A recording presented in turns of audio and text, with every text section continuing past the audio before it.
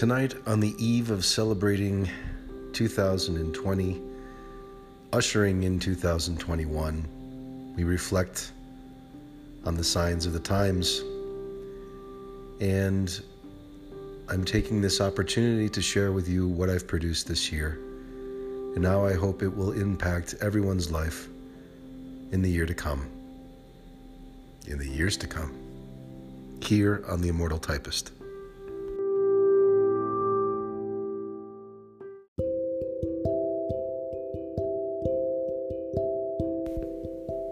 "2020 has been a remarkable year.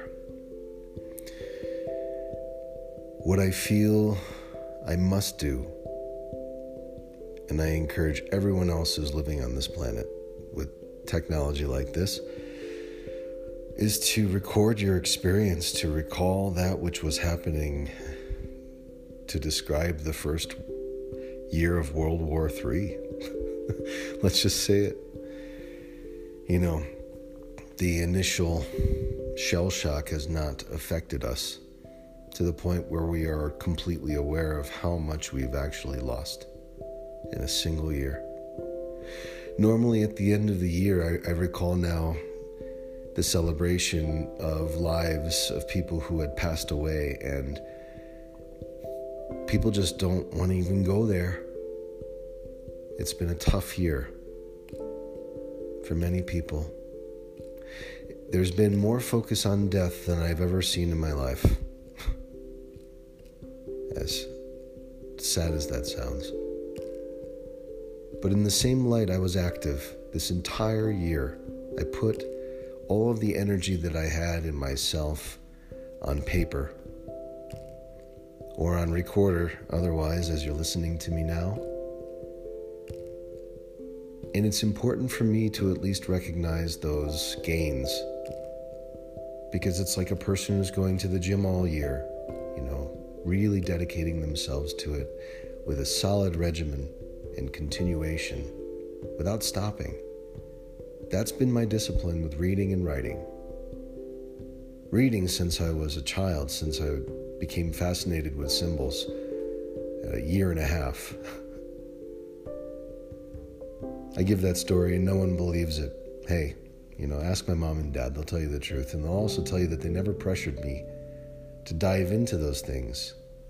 I just loved them. I loved symbols. I loved communication. I loved the give and take, the call and response. That was my favorite thing, and still is. It's so embedded in my soul that I must continue. This year has been a year for productivity. What's come from it is a collection of books. And I wanted to go through and just talk about them and to explain the efforts that went into them, where I was, because I've actually moved a total of 8 times, if you count my first move to Mexico City from the US, in a single year. 8 moves. And it's been hard. You want to accumulate things so that you can feel like you have a space where you're not going to have to leave, and then you have to go. And you realize who are your real friends. Your true friends show up when you got to move. That's the secret. You want to know who your friends are. All you got to do is be in a pinch and tell them you're moving and see who shows up. And those are the people that I know are my best friends, and they know who I'm talking about because they moved me. You don't forget those days. You don't forget them at all. My best friends know that they are my best friends because they were there for my moving days. And I want them to know that I'm repeating this for a reason, to let them know how much I recognize and acknowledge my love for my best friends. I have very few, and they know who they are. It's good to recognize them. We're going into the first day of 2021, and that day traditionally was reserved for the celebration of motherhood and the celebration of women in general. You could consider the first day of the year March 1st, or you could consider it New Year's Day. Whatever floats your boat. But it's to celebrate this idea that we are bringing things to life. That which has the power to bring things to life resides within women. It's a very special, beautiful ability that I don't think we are in touch with nearly enough as we should be. And it concerns me. And that is a theme that permeates throughout the majority of my writings. And I see people wielding fire for the first time, not realizing that there is fine print before the use of such things. And it's burning bridges, and it's causing a separation between people. When you burn a bridge, you create distance. That distance is hard to travel. You often have to go way off the beaten path to make it across.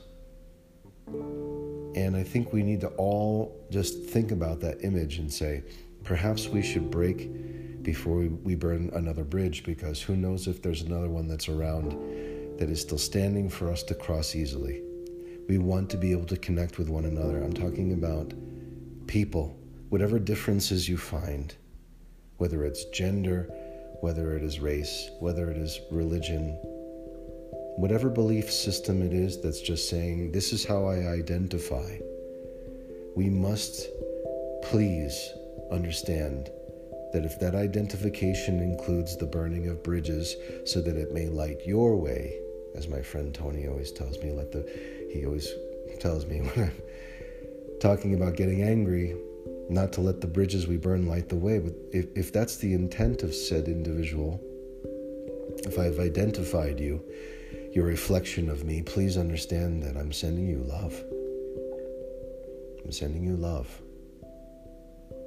And I'm wishing for us to have a much better year, because this year was hard.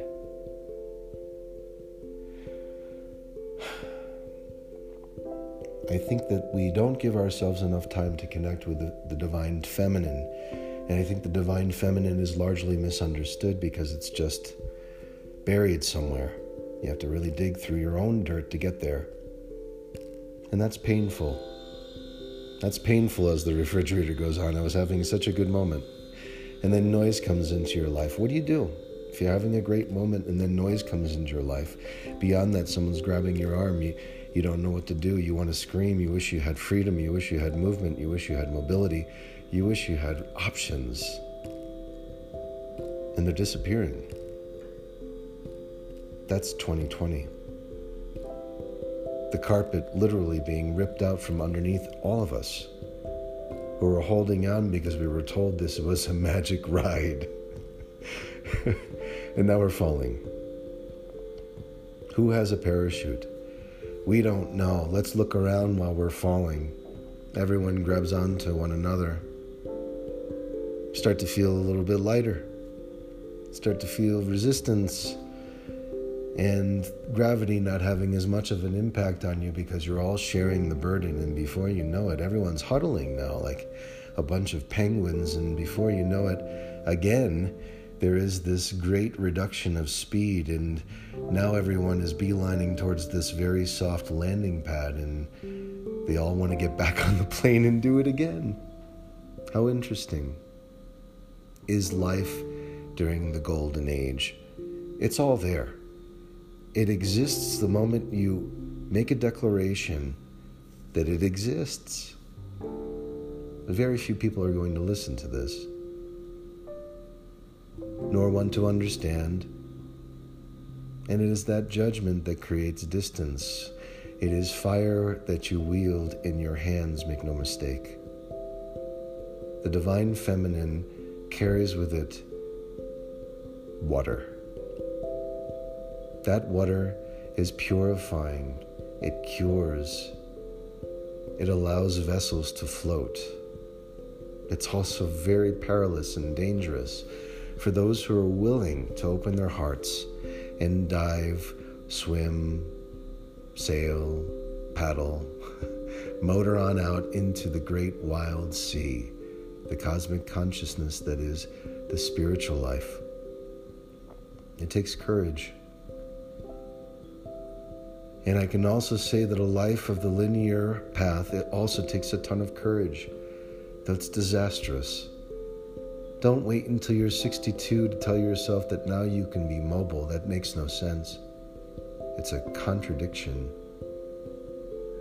There is no life at 62 aside from that which hasn't been completed, and having to do it once again every day. Don't be mistaken. When you wake in the morning, you won't have to go to work, but you're still going to have work.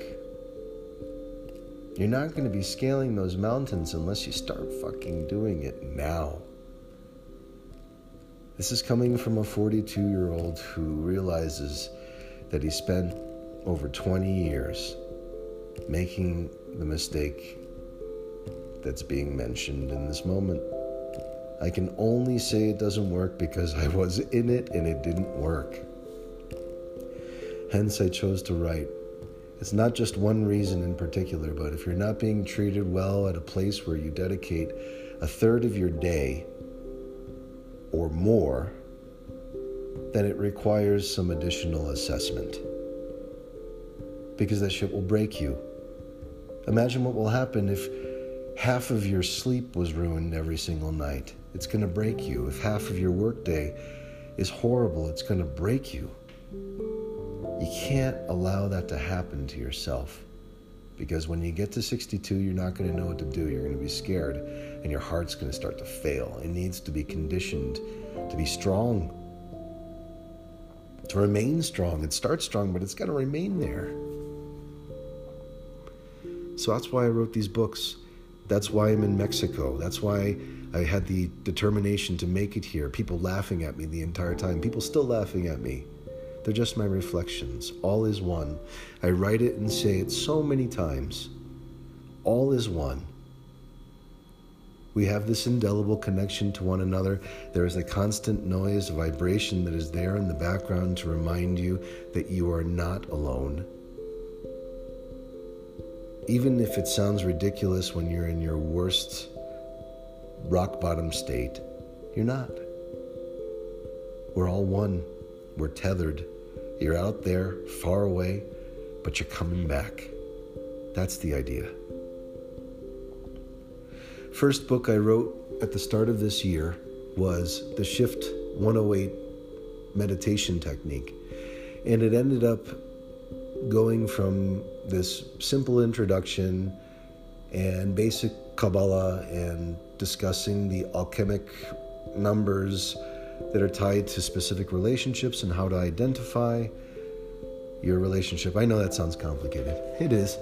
The basic premise was to be able to use a technique that was simple, much simpler than what I'm describing, and to feel some sort of relief in that its underlying principle is the rewriting of the specific code that slows us down and makes us feel completely incapacitated and without any hope, to replace that programming code with something viable.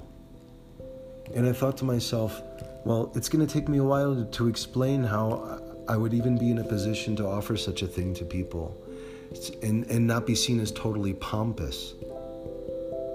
And so it came to me miraculously as so many blessings have come to me in Mexico when I was walking from La Candelaria to Coyoacan, Viveros de Coyoacan, which is this beautiful park area. And I talk about this in my in the meditation book, but I'd like to go into it a little bit here just for the sake of giving you some background. So I'm walking and immediately I'm going through my own developed programmed train of thought, which is when I interact with people, even when I'm getting close, the moment that I set my eyes on them, it's going to be this challenge. They're either going to be beelining toward me, even if we're walking in a clear lane, they're going to cross over and come right toward me and be staring me down the entire time until I move. Perhaps we're going to bump shoulders. Who knows? But I'm going to have to stop in my tracks. And I'm going through this entire inner monologue. I'm already setting the stage. I'm already placing in my mind that which I imagine is going to be my ultimate failure. And how I'm going to have to deal with this for the rest of my life. It's not going to end, you know? And so this is going through my mind, and I happened to bring with me, I had ordered in La Candelaria when I was living there, I had ordered a bunch of these beautiful tulsi beads, a mala. And a mala is simply, people are more familiar probably with a rosary, which I believe has 52 beads. Well, the mala is an older version of that. In fact, the rosary comes from the mala, and it has 108 beads. And so 108 is a very special number, especially in Hinduism. It is thought of as a very divine number. It represents the infinite divine. And it's a combination of a few different things. You have the number 8, which is included in there, which if you turn on its side, it becomes the infinity sign.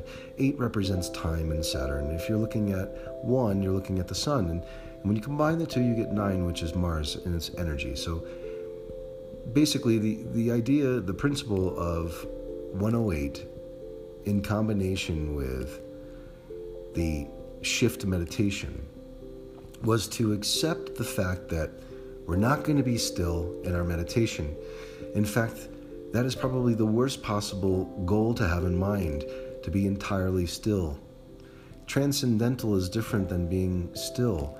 Transcendental meditation, is this process of converting energy, going from one end to the other. And as we see the infinity sign, imagine it's like a raceway, and there's this car that's constantly fluxing through. It has different turns and shapes that it has to deal with. It has straightaways, and eventually it gets used to the process, but it's cyclical. And so I talk about my walk, thinking to myself, okay, I've been in this orbit for so long where I've imagined the scenarios rolling out in my mind as extremely bothersome, stressful, whatever it may be, and they started happening, they started materializing. So during that time, I hadn't discovered, this is like 2012, 2013, when I was really feeling the stress from Mexico City, just having moved there for the first time in my life. And adding on top of that, the stress of not speaking the language fluently and having to learn that from scratch, I needed to find some form of spiritual connection or meditative practice that would bring me relief. And it was magical that the Satya Sai Baba Center was just down the road, where I lived on Agrarismo in Colonia Escandon in Mexico City. And it was incredible to me that it was just down the road, a half block, the Satya Sai Center. And if anyone goes through my autobiography or has read it, listened to it, or will, as it's published, you'll understand what that name means to me and how important my experience with Satya Sai Baba has influenced my life. And what I found from all of that was more of an understanding that we were all connected. This all is one principle. And I went out for like a moment in 2012, 2013. Just one day I remembered imagining a little string being attached to each and every person that I saw, then being connected to me. Like little nodes connecting to one another. And I imagined that. These white strings just connecting, and like little nodes for sending electricity or information, who knows, but I just imagined it. And I felt good. And so in this walk, now we're talking in 2019, in the fall of 2019, I started to imagine that in the light of the magic that I had studied. So for the past 2 years, I'd been studying magic and grimoires, which are magic books, and they have a number of symbols in them. Some depict the celestial alphabet, others depict Hebrew, others are some combination of different symbols, and you're supposed to read them in a specific way for the incantations. Now, in part of this, there is always the alchemic principle, which is more important than any symbols you look at, which is the intention of imagining some situation that is non-optimal, one that you find stressful, perhaps leading to the program breaking down. in whatever scenario you could imagine, work, life, relationships, friendships, whatever. You imagine this breaking down at a specific point, and it's important to feel that, which I never thought to feel before. I was always avoiding this recollection of the pain. And then from there, it's to imagine the complete opposite sensation of you having it resolved and there being the best possible result that you could imagine in your mind, and to feel it as if it's real happening in the present moment. And then suddenly, the light of a star starts to pass over you and drop into the crown, which is just above the head, passing down through the pineal gland, the third eye, down to the throat chakra, the Adam's apple, and down to the heart, which would be the sternum, the solar plexus. And so it's important to understand that when the light lands there from a magician's standpoint, or from a witch's standpoint, rather, it is the moment of transformation of whatever bad feeling that was into that which nurtures oneself. And you're really feeling that sensation for as long as you need to feel the transition of energy, that transmutation of energy being complete. The completion of a story. And then it expands and it's beautiful, you feel great, and then you let it go. And when I went out into the street, the first person I saw that I imagined beelining for me, I erased it from my mind, and I simply imagined light dropping through this person's crown chakra and landing in their heart. This pure spark of light that started everything at the beginning, existing in this person. And when I tell you, it wasn't more than a second after that their face went from a scowl to a smile. And the same thing happened with the next person that I saw on the street, actually stepping out of the way so I could pass. And then I let this old lady come by to pass me, and she said thank you, where at first she was angry, thinking I was going to push her off the road or squish her against the wall, which I'm sure happens to her every single day. I just continued this practice all the way to the Frida Kahlo Park, and then from there, offering light to everyone, to this local chapel, and then finally making my way through Coyoacan to Viveros, and offering into the trees, the animals, like a true hippie, and figuring, what the hell, I'm just going to try it. I'm just going to give it a shot. It doesn't matter if it has no effect or if it has the greatest effect in the world. I'm going to try it. I'm going to play. I felt called to it. And after I finished counting 108 rounds of counting and recognizing life as receiving this beautiful light, this divine spark, I offered light to myself in the same way on the 109th, and I let it go. And once again, when I tell you, walking across the street, the cars now stopped. They smiled, they waved. I crossed. People being courteous to one another, smiles, a general slowing of things, bringing us closer to the present moment. Whenever you go fast, you're escaping that present moment. You can't stop to understand what's going on. It's just like looking out the window of a speeding sports car. You're not paying attention to the craziness that's going on inside the car, the sensations, the sounds, the feelings. You're disconnected to everything. Nothing is able to be recalled. But with this technique, everything is okay. You don't have to worry about whether you're doing it right, whether you're doing it wrong. It's intention-based. And as long as you're thinking of light entering this person, you are offering them the purest source of life, that which keeps us afloat, living strong in the habitable zone, the sun, this source of Apollo.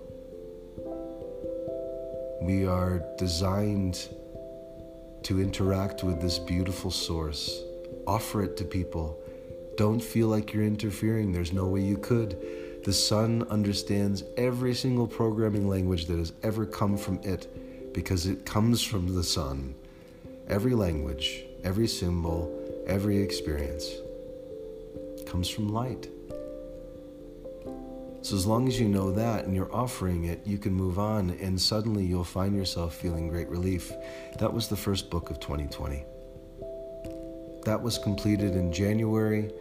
February came and the pandemic was starting to hit. And come March, it was full-blown quarantine. And at that point in time, I had received a relief fund from a person who offered me some work. I call it a relief fund because it came at the perfect time. And it allowed me to book a flight to Tulum or to Cancun, and then going to Tulum because Holbox was closed. They weren't letting anyone in who wasn't a homeowner in Tulum, and so the next viable option was Tulum. And so there was this woman that I had been dating off and on since October of the last year, 2019. I got to telling her that I was going to the beach, and she said, "Wow, that's really incredible that you're going to the beach." And I said, "Wow, you're not offended by my recklessness in going?" She said, "No. In fact, I would love to go." I said, "Great, then why don't you come with me?" And she said, "Okay." And she went with me.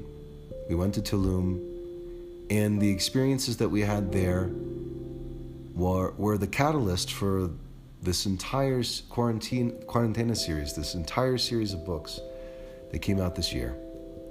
So by the time I got back from Tulum, this woman that I was dating was now living with me, and she was there with me every single day. I wrote books 1 and half of 2. By the time I was at half of book 2, I went writing book 2 through book 3, all on typewriter. So books 1, 2, and 3 of the Cuarentena series are all written on typewriter, on Southworth archive quality paper. So it can't be reproduced, it can't be stolen. It's just amazing. It's amazing technology. To use a typewriter completely rewires the way you think. It allows you to speak in a very eloquent way. There it is. Eloquent way. I love that. I love irony. This is me in my humility. At times it allows you to speak eloquently, and at other times it just trips you up for entertainment value. That's a typewriter. You never know what it's going to do next, but it says, go ahead and throw the punch. It's like a punching bag. It could come back to punch you in the face, you know, if you don't know how to use it right, or if you mistreat it, or if you get cocky. So I did that. I wrote books 1, 2, and 3 as the pandemic was going on in Mexico City. So it was essentially from April onward to the end of September or mid-September. No, actually it was September 1st where the third book was finished. And then from there I was asked to go to Sacramento to write a book on an artist whom I will not name because at this point in time I wanted to be not known. Because it didn't turn out so well. It was a bunch of promises that didn't lead to the truth being delivered. And it was sad. So that was actually 59 pages. Now they're sitting in Massachusetts. And thank you, Tony, for holding on to them. And then from there, I got back from Sacramento and started writing again. And I wrote 2 books. So I wrote them on my computer. And the first one, this is how crazy it is. I'm not prepared for this. I have to look this up. Yeah, let's see. I know for sure. I forget the name of it, to be honest. This is terrible. I feel awful forgetting. Oh yeah, I initially had called this the story to best all other stories. And then I went into the document just now and I'm looking at it and it says, Unsustainable Devilment, Book 1, Bootstrap Mongrels by William Vincent Carleton. Yo, Bootstrap Mongrels Incorporated, this is for you is the first line of the book. It's a fun one. This one is 39,000 words. 132 pages. Yes, 132 pages. And that was written first after the typewritten books. So as far as the digital books being written, this was number 4 for the year, and the first one digital. And then, if I close this, the next book was called Gamper, which I just finished tonight, actually, totaling 30,461 words. Page 108 of 109, it says. It's right on the cusp of 108 and 109.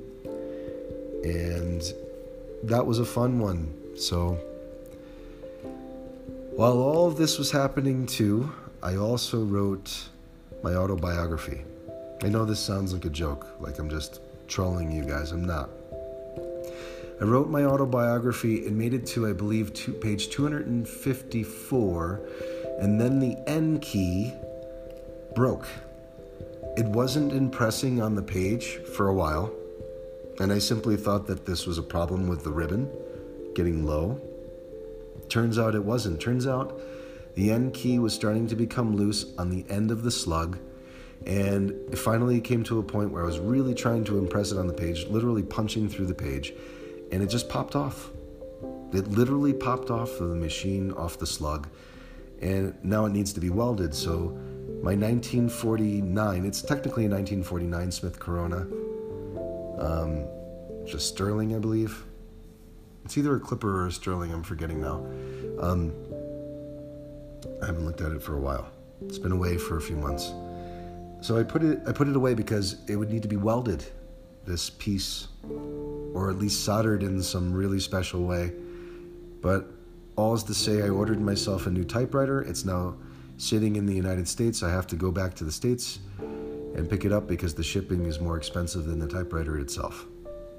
So that was a no-go. Anyway, I was able to get to page 254. The N key breaks, the N slug breaks, and at that point I just decided to end the book. I had no other choice. I ended it. Even though I felt like it was incomplete, it actually worked out being great because it's going to be released after the quarantine books, the Cuarentena books, and it should have a lot of great info about my life. It is a complete open book.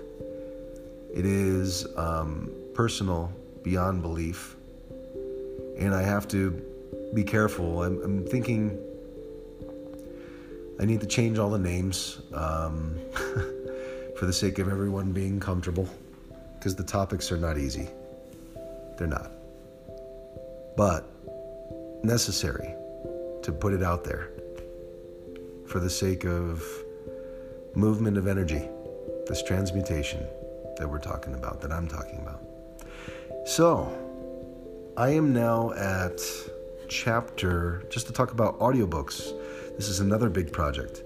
I am at chapter 8 now on the first book of the Cuarentena series called Fear on Sale. And chapter 8 is called Saturn's Brow. I have made it to this point as far as taking the recordings, putting them into Audacity. I'm using the simplest possible setup that you could use for an audiobook because I want to make an impression in that way. Also, it's because it's the only technology I have here in Mexico. I mean, truthfully, but it's actually turning out to be better than I ever could have expected and wouldn't have been able to be produced in this way if I were in a professional studio. And that is exciting to me. The type of guerrilla tactics that I've had to do to kind of capture certain chapters and the editing techniques that I have to now embrace in Audacity after having used Pro Tools for over a decade is a great challenge. But once again, something I have to do based on technology limitations, and it's all turning out to be great. So what I hope to do and what I plan to do is to present to you a few chapters as we go in this actual podcast so you can listen to this. That's my plan. You're going to get a few samples. In fact, I'm going to put on chapter 1 right now so you can listen. And I hope you enjoy it. And when we get back, we're going to talk a little bit more about what these books pertain to and how things kind of turn wrong really fast for both Helena Tremont and Zachary Tellin. Thanks for listening to this performance. This is The Immortal Typist. My name is William Vincent Carleton, and I am the writer of the Cuarentena series and the narrator as well of this performance. Prologue. Hello, my name is Zach Tellin, and I'm infected, contaminated, contagious. Zach grabs your hand, then he offers it a gentle release. This is one way in which I infect you, Zach says, and there are plenty of other ways. Zach hugs you tight. This is another method of spreading that which was spread to me without my consent, as if I needed it, but had no say in the matter. Zach ends the hug and gives you plenty of space. Zach gives you a kiss on the cheek before turning your head to kiss the other side. This is yet another way for me to spread my infection to you. Zach takes out his cell phone and types out a message.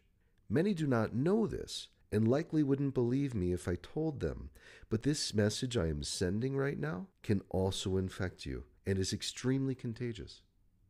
Zach turns away and starts typing these letters and words on his old Smith Corona typewriter from 1947. This machine is responsible for infecting the world since its inception, before the pandemic we are facing right now was even the faintest of ideas in the minds of the great powers. Zach types more words. And if I were to use all of my methods shown to infect the world with my affliction, I would have infected 250 people in this single day. And if these 250 people were to use my methods, they too would infect a great lot per day. And if this continued without stopping, I am quite sure that the whole world, including the undeveloped counterparts, would all be deeply affected. Don't you mean infected? No. Love must be procured, Zach said. One simple kindness at a time. So what is the lesson from all of this that has happened and is yet to come? All it takes is for one person to start talking. And this lesson is over, Zach said.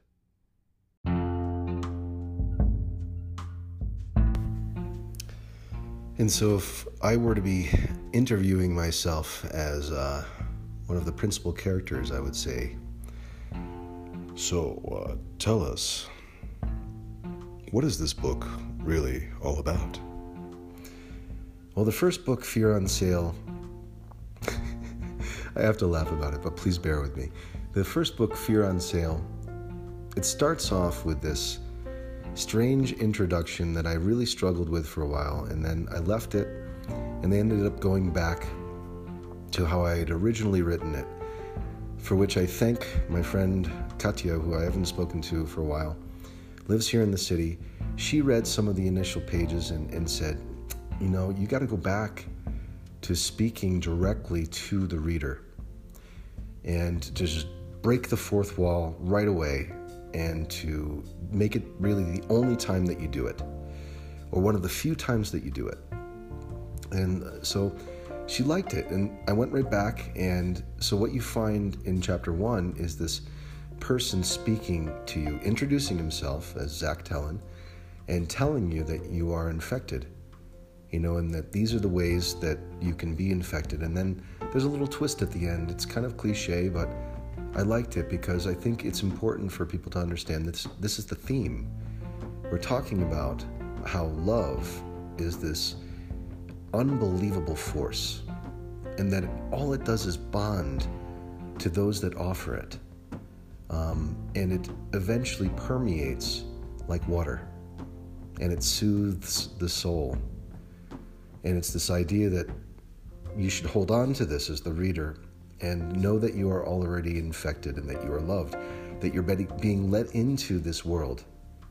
You're being invited in, and that this world is going to take you for a ride. As it did for me as a writer, I went into this not knowing where it was going to go. I knew I had a story from Tulum. I knew that was special, and I knew where the twist was going to be, which we won't get to in this podcast. But it's a major one as far as the twists go in this series. And it kind of just throws everyone into this really shitty situation that has to be dealt with.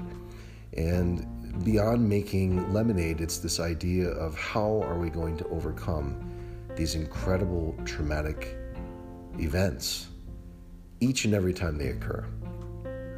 And eventually, by the time you get to the end of the third book, which is Lilith, A Woman's Tale, that's the title, you'll find yourself understanding how to go through this alchemic process of overcoming that which was traumatic, that which was really painful.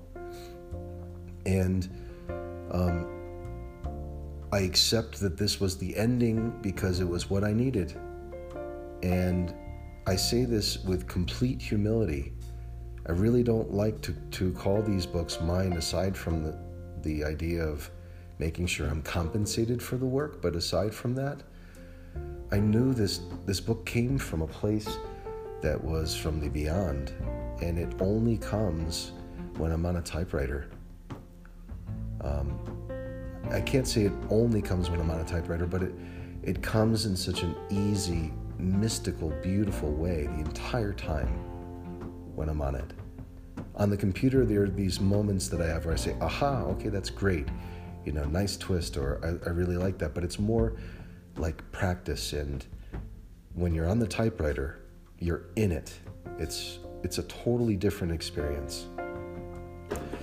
And so I found myself, by the end of that book 3, really finding catharsis. I talk about it a lot, but having to go through a painful situation and overcome it requires this transmutation to reach catharsis, and that these cycles are normal.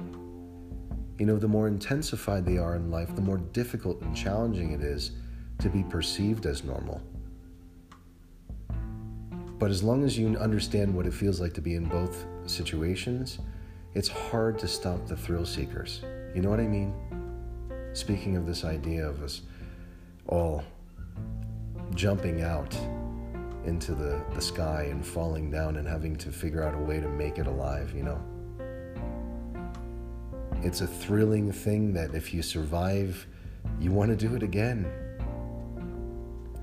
And it's hard to explain to people unless you've experienced it. And that was the experience I had on the typewriter with these novels. A very special experience. And so now I want to give you another sample, another chapter from this book, the first book, Fear on Sale, from the Cuarentena series, and talk a little bit more. I hope you enjoy. Chapter 1, Fear Kills. That's what I told her, via text message. There's no other forum, supposedly, not in this world that pumps us full of it. Shit is what I call it. All of this, born into existence for some higher purpose that none of us, or should I say, few of us, see in this moment, and that's fine with me. Strange to see a line to get into the supermarket. Last time I saw something like this was in the old black and white Great Depression microfiche collections from the libraries of old. Some strange old time that everyone said would never happen again because we are the greatest country in the world. It was a time when we believed everything this country told us, just because. And that type of belief is powerful. It tells you to raise your right hand to the heart and recite words of patriotism. It subsequently tells you to swish and spit fluoride for the health of your teeth. And today, at this moment, right now, it is telling everyone to hashtag Quédate en casa. And I just keep my head down, because this is 2020, but it feels like 1984, and I'm a very dangerous man because of the ideas in my mind. I've only told the select few the following because I don't want to invite problems into my life. I don't want any more issues than the ones that have to do with mere survival and the survival of my family and loved ones. Speaking of that, you are my family. If you're listening to this, it's a message for you because it concerns you if you think that buying 2 months' worth of toilet paper hand sanitizer, and canned goods is going to magically deliver you to the golden age, you unfortunately are on the wrong train. This one you are on is en route to delivering certain death. It sounds harsh, I know, but I would rather tell you the truth. The world is about to be a much less populated space, and I never wished for it to be this way. So I went to the supermarket yesterday. I bought only food that had viable seeds in it. And I tell you, do the same. Because even for the folks that I love who are far away in New England, even they have a chance to replace their manicured lawns with viable food.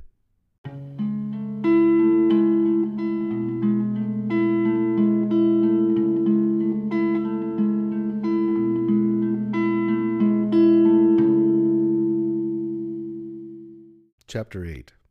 Saturn's Brow. Sure, I'll admit it. I called upon that one, the demon. The one that I had surrounded by angels before rounding him up and putting him to work.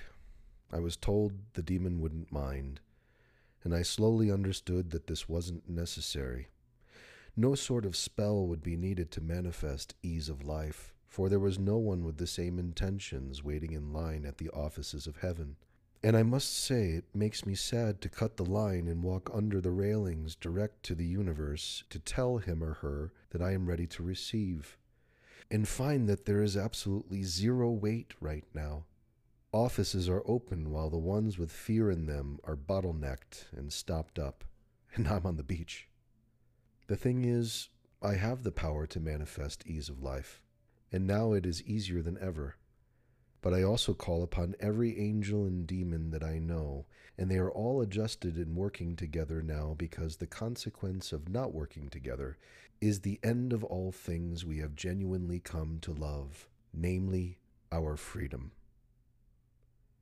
Now that all forces are rounded up for the similar cause, special abilities come forth, like the one that cleared the streets of a city that nearly has the combined populations of New York and Los Angeles. So I tell people, be cognizant with your words. They act as spells in this digital day and age. You must be careful with that which exists to fool you, and you must take care of your mind and the words that come from it. I ask you to take joy in the process. Once you see the innate power you have and the power that comes from exercising it, you will nod and be on your way to brighter days.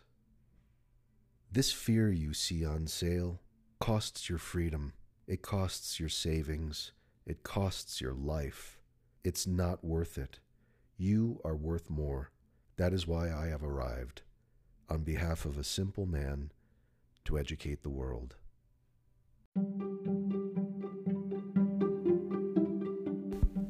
So we just listened to Chapter 8. And the title is Saturn's Brow.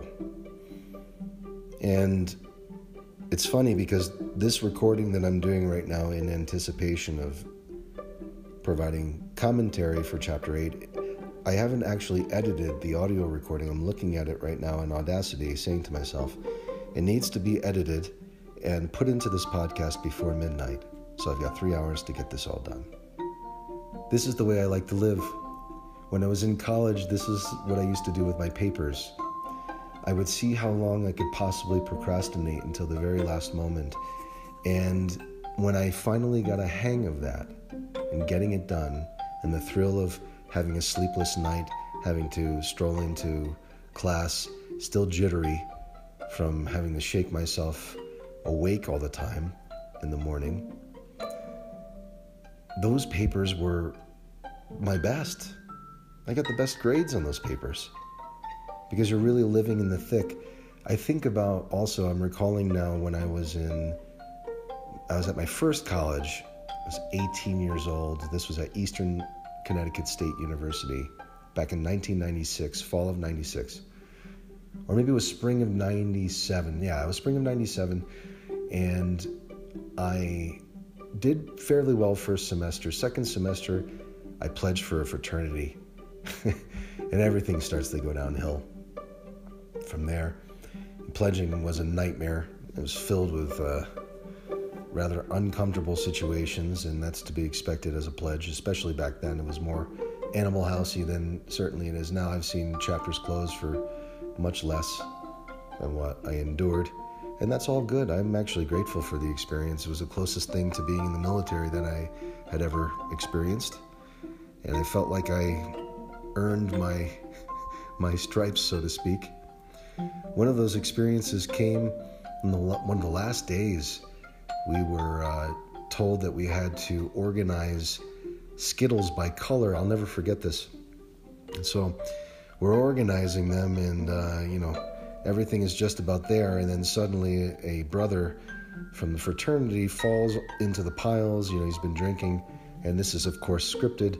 Everything goes everywhere, all the Skittles are all mixed up, and then they say, okay, now we're going to tie your hands behind your back and you're going to have to organize them with your nose.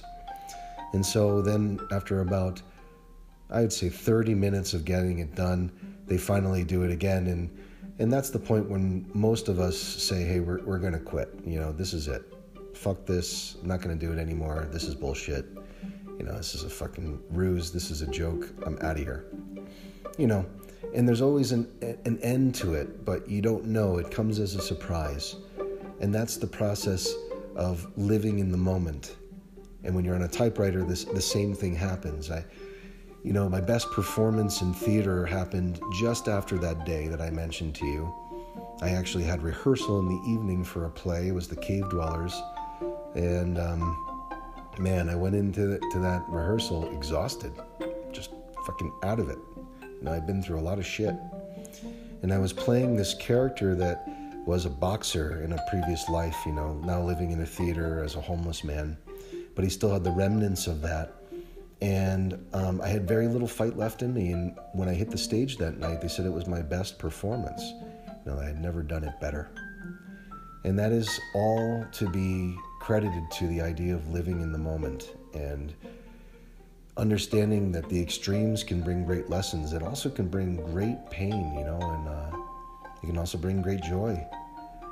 So that process is a challenging one, but it's why there are surfers, it's why there are skydivers, and it's why there are thrill seekers in this world. I just happen to find my thrills in the extremes of what I write, in the extremes of how I communicate, in the extremes in which I challenge myself and others to be truthful.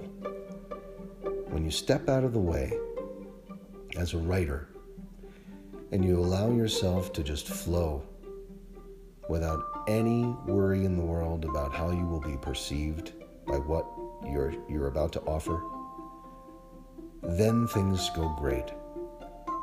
And I can tell you, I've never hesitated to write. I've never hesitated to try my best. And then I read On Writing by Stephen King, and my entire world changed when he was telling me that his editor, and when he edits, he eliminates 30% of his copy. I thought, wow, okay, this is a way to make my books better. I just got to chop and let these things go. And then to try to be mindful of adverbs and to try to be very picky with them and only use them when I'm trying to make a specific point. Otherwise, especially with the termination of dialogue, you'll see in my situations of writing, most of my dialogue is just he said, she said. That's about it, unless I'm really trying to make a point. And very rarely will you see an adverb at the end of any dialogue sentence. And I took that to heart. I took to heart the importance of being truthful. I took to heart the importance of understanding that if I go in with the intention to simply create one word at a time, it would be great. I had all of that teaching that came from On Writing, from Stephen King, and then I had about 15 years of being a musician and playing in front of crowds and writing songs and understanding how to refine those songs and edit those songs. And I started treating my books the same way. Every paragraph became a song. It needed to flow with a certain cadence. It needed to have an impact on the reader.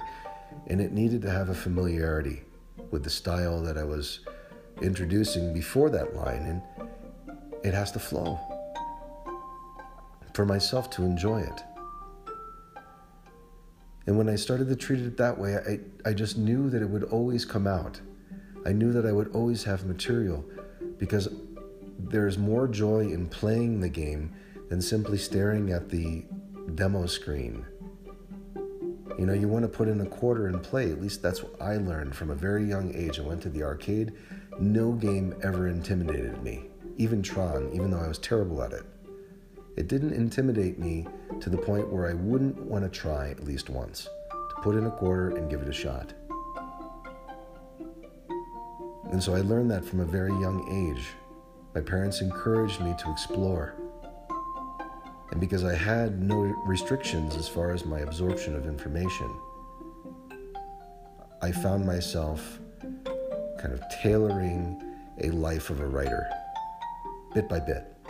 I could have started a long time ago. I wouldn't have such a rich story base to choose from, influences. But I certainly could have started, that's for sure. And probably would appreciate reading them now, thinking, oh, that's where I was. That's why I encourage everyone to write.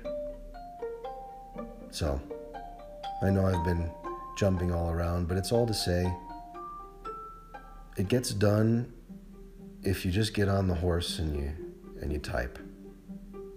It just works.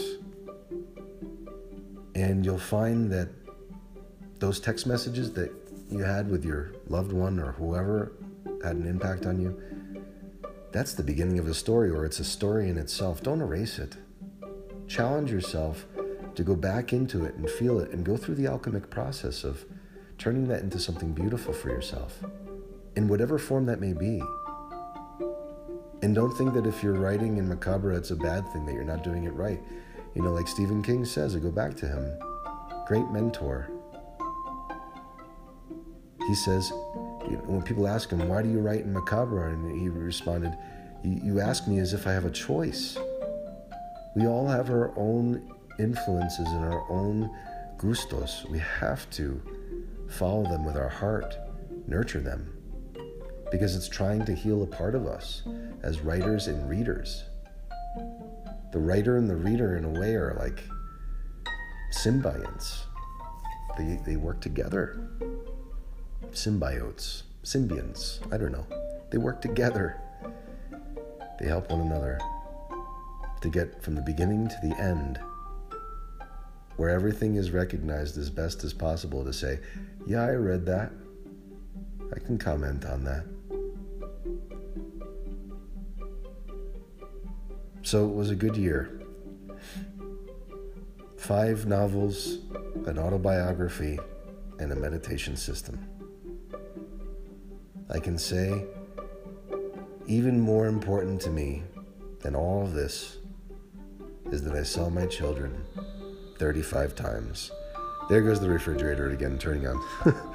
Saying, yeah, 35 times.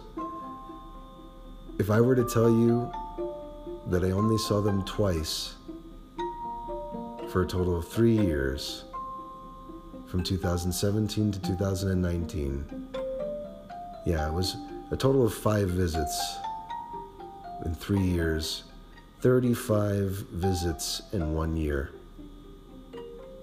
Because of the courage to move to Mexico, I'm proud of myself for making it. I'm proud of accomplishing this even during one of the worst pandemics in history.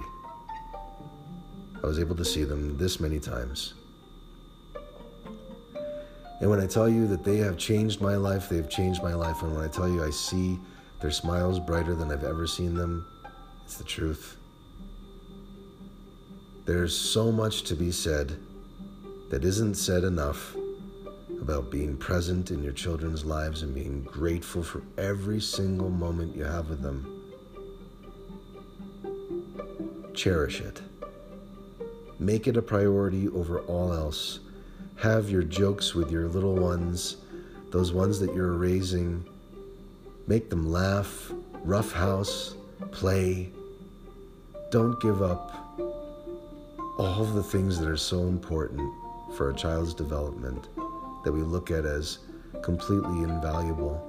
because it doesn't have some educational component that we can measure, please do not forget to play.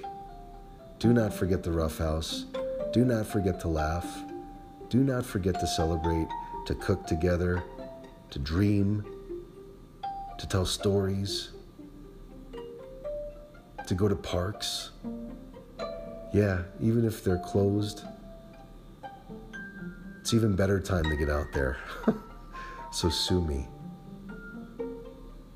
I'm telling you right now, to play is life. It's life. Don't forget it. Let that be your driving force in 2021. God knows it will be mine. I wish you all the best. I thank you for listening. I hope you enjoy the chapters to come. I hope you keep listening and reading, and I most certainly hope that you are writing. If you haven't started, go get yourself a typewriter. They're never going to exist again. They're only made for a certain time. No one's going to build a manufacturing plant for typewriters that's done.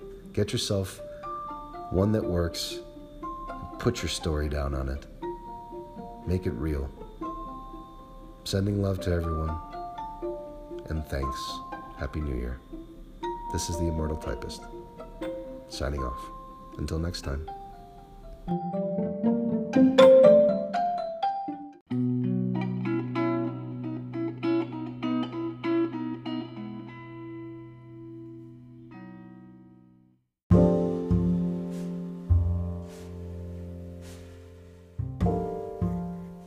So grateful to have this opportunity to share some of the work that had been performed and recorded.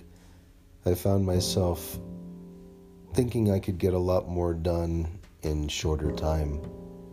Turns out I could only finish a few chapters before the end of the year, at least from the audio recording standpoint.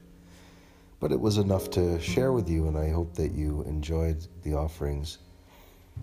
This chapter 8 is an interesting one because it's one of the only times that Saturn directly comes forward and announces himself, and at least in the title of the chapter, and starts to explain why he's here.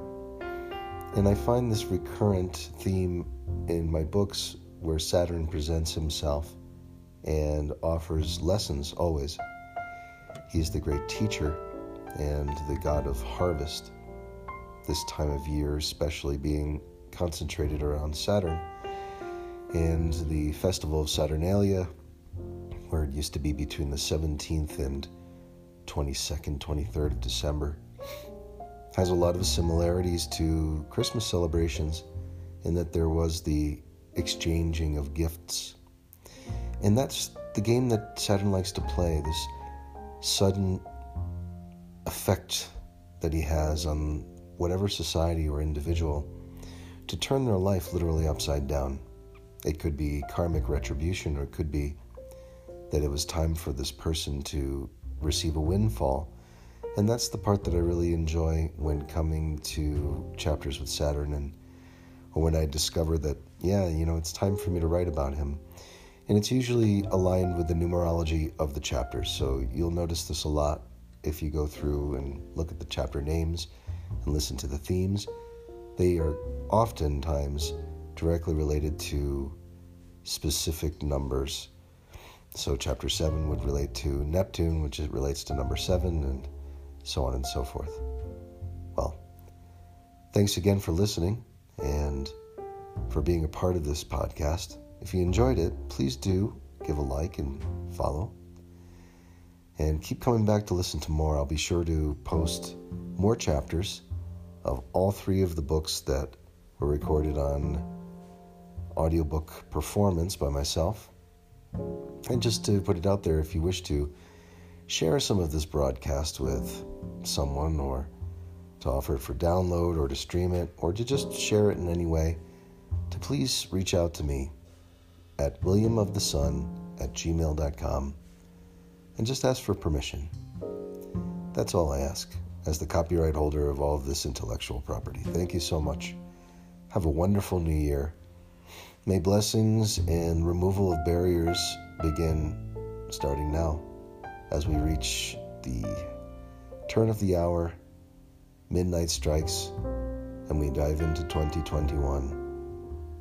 I know this is going to be a year that is challenging, but for the better, as these are the growing pains. I'm with you. You're not alone. Don't forget that. Sending love to everyone. Talk to you soon and see you on the flip side. Immortal Typist, signing out for the last time in 2020.